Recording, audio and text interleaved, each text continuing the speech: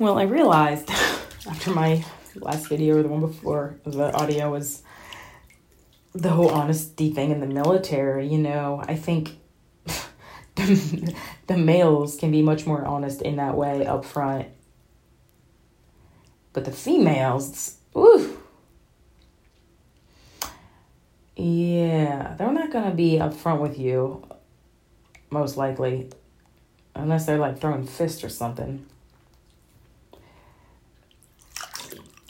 I guess because when the men say shit, they're just kind of joking around. Like, they know how to, like, say this shit in a joking way.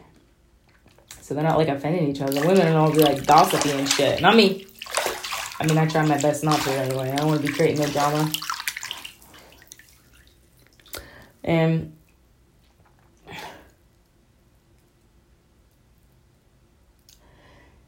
maybe it's almost like a sibling relationship, though, too. Like, some siblings you get along with better than others, but you still got to work together. And I also have thought about, the military being our parents. Whoever the military mama and papa are, they say Uncle Sam. But maybe the mama and papa is like the first sergeant and the company commander. So you could have two males. You could have a male and a female. I don't think I've ever seen two females in those roles. I don't think I have. I'm sure it's happened. I'm just saying I haven't seen that I remember, that I can recall. But maybe that's an energy thing. If it hasn't really happened or hasn't happened often, is the male-female energy. Because, they have slots for units, but I don't think they ever say this slot's E5 male or this slot's E5 female. I don't know if they think that far into it, but, the experience being deployed, deployment is what I can think of as the most genuine, the most metaphorical situation for our parents taking care of us, or hopefully. Maybe they're the best parents we've ever had, even though they're not emotionally there for us, whoever these military parents are. Maybe your platoon sergeant is there for you, or if you're the platoon sergeant, it's maybe the commander of the first sergeant or another platoon sergeant, something. But in the deployment situation, they're doing your laundry, they're cooking your food,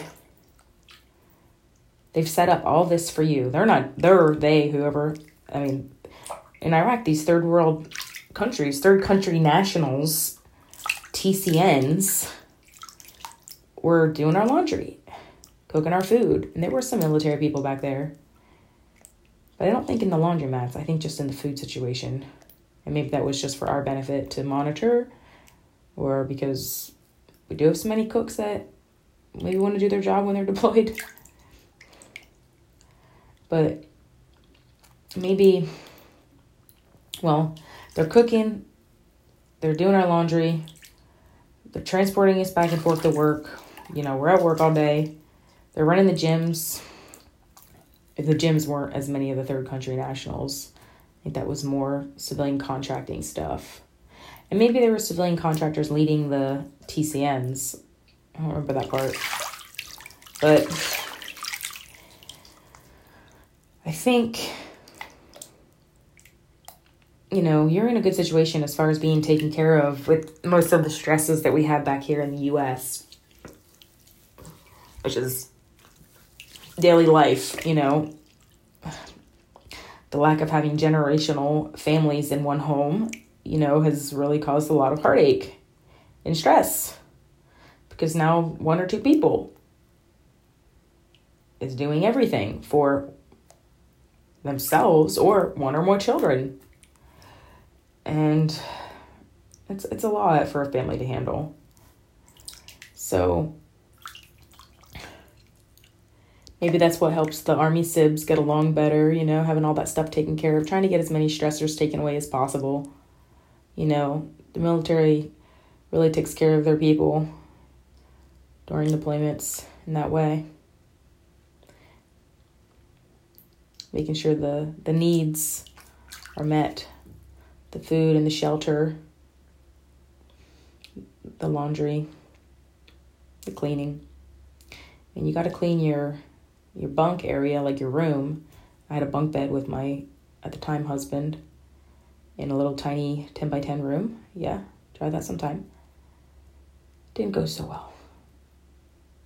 But they clean the bathrooms. Like, you don't got to clean nothing but your personal space and your body. I mean, you can try. You take a shower, you walk outside, within 3 minutes you're soaked in sweat. But you can try. You can try. So yeah, they really, really took care of us. It really paved the way for us to just do really well at our jobs. So it's like they recruit a lot of times people who are coming from poverty or abusive families, neglected families, people who want to get the fuck away and maybe have someone take care of them, automatically give them a paycheck and get promotions automatically to a point until you need to start showing your points. No pun. And it can be an easy escape, an easy option. But you may not make it out alive. We're not going to make it out alive anyway out of this life. But it could be a premature life. A premature end to life. It really could. Obviously that doesn't happen for everyone, but is it worth it? Just not sure anymore about that. For what? Wanted to have this discussion so many times. For what?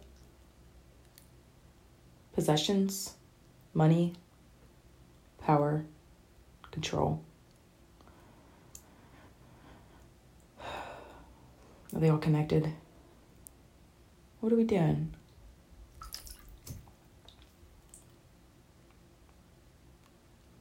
Can we come back to this peaceful place? I think we can. Recruitments are really low right now. People want another way. Is it possible to have free education? Do people even need to go to school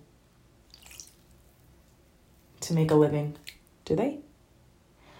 I mean, I graduated with my master's, and in Austin they wanted to pay me $15.95 an hour. Is education valued? Are you going into the military to pay for education? If that's the case, then you better get a job that's going to pay you a lot of money if that's what you're looking forward to. There are some that are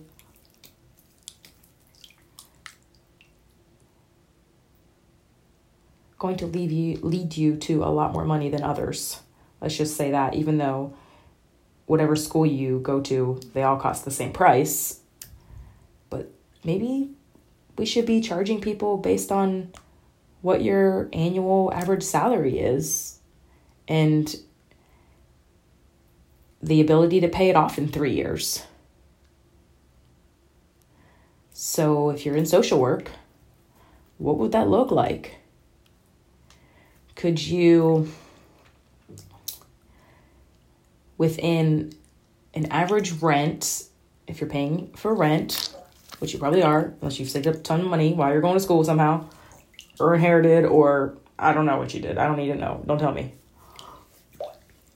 But most of us renting after grad school, I had already had a house, fortunately, because husband at the time and I bought a house on auction while we were in Iraq online. He did put the house only in his name, which I ain't bitter about that anymore. I was, but it's all good. It's all good. It's all good. Let it go. Let it go. Let it go. Anyway, little sidetrack. So, yeah, rent after college. And what is the average rent for your town or city that you're going back to look for work? And make sure that job is guaranteed for you. Like, you get out of school and you are guaranteed a position somewhere that you want to be.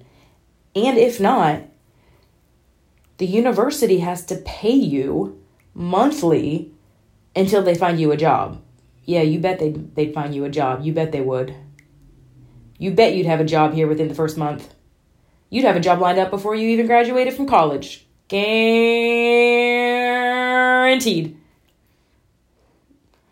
Yeah, we need to do things differently. Anyway, that's the only way I could see college being important to attend, is if you based your tuition, if your tuition was based on your average monthly salary, and being able to pay for the average cost of life once you graduate and get a job within your field. And if not, the university has to pay for it. This is what I am suggesting.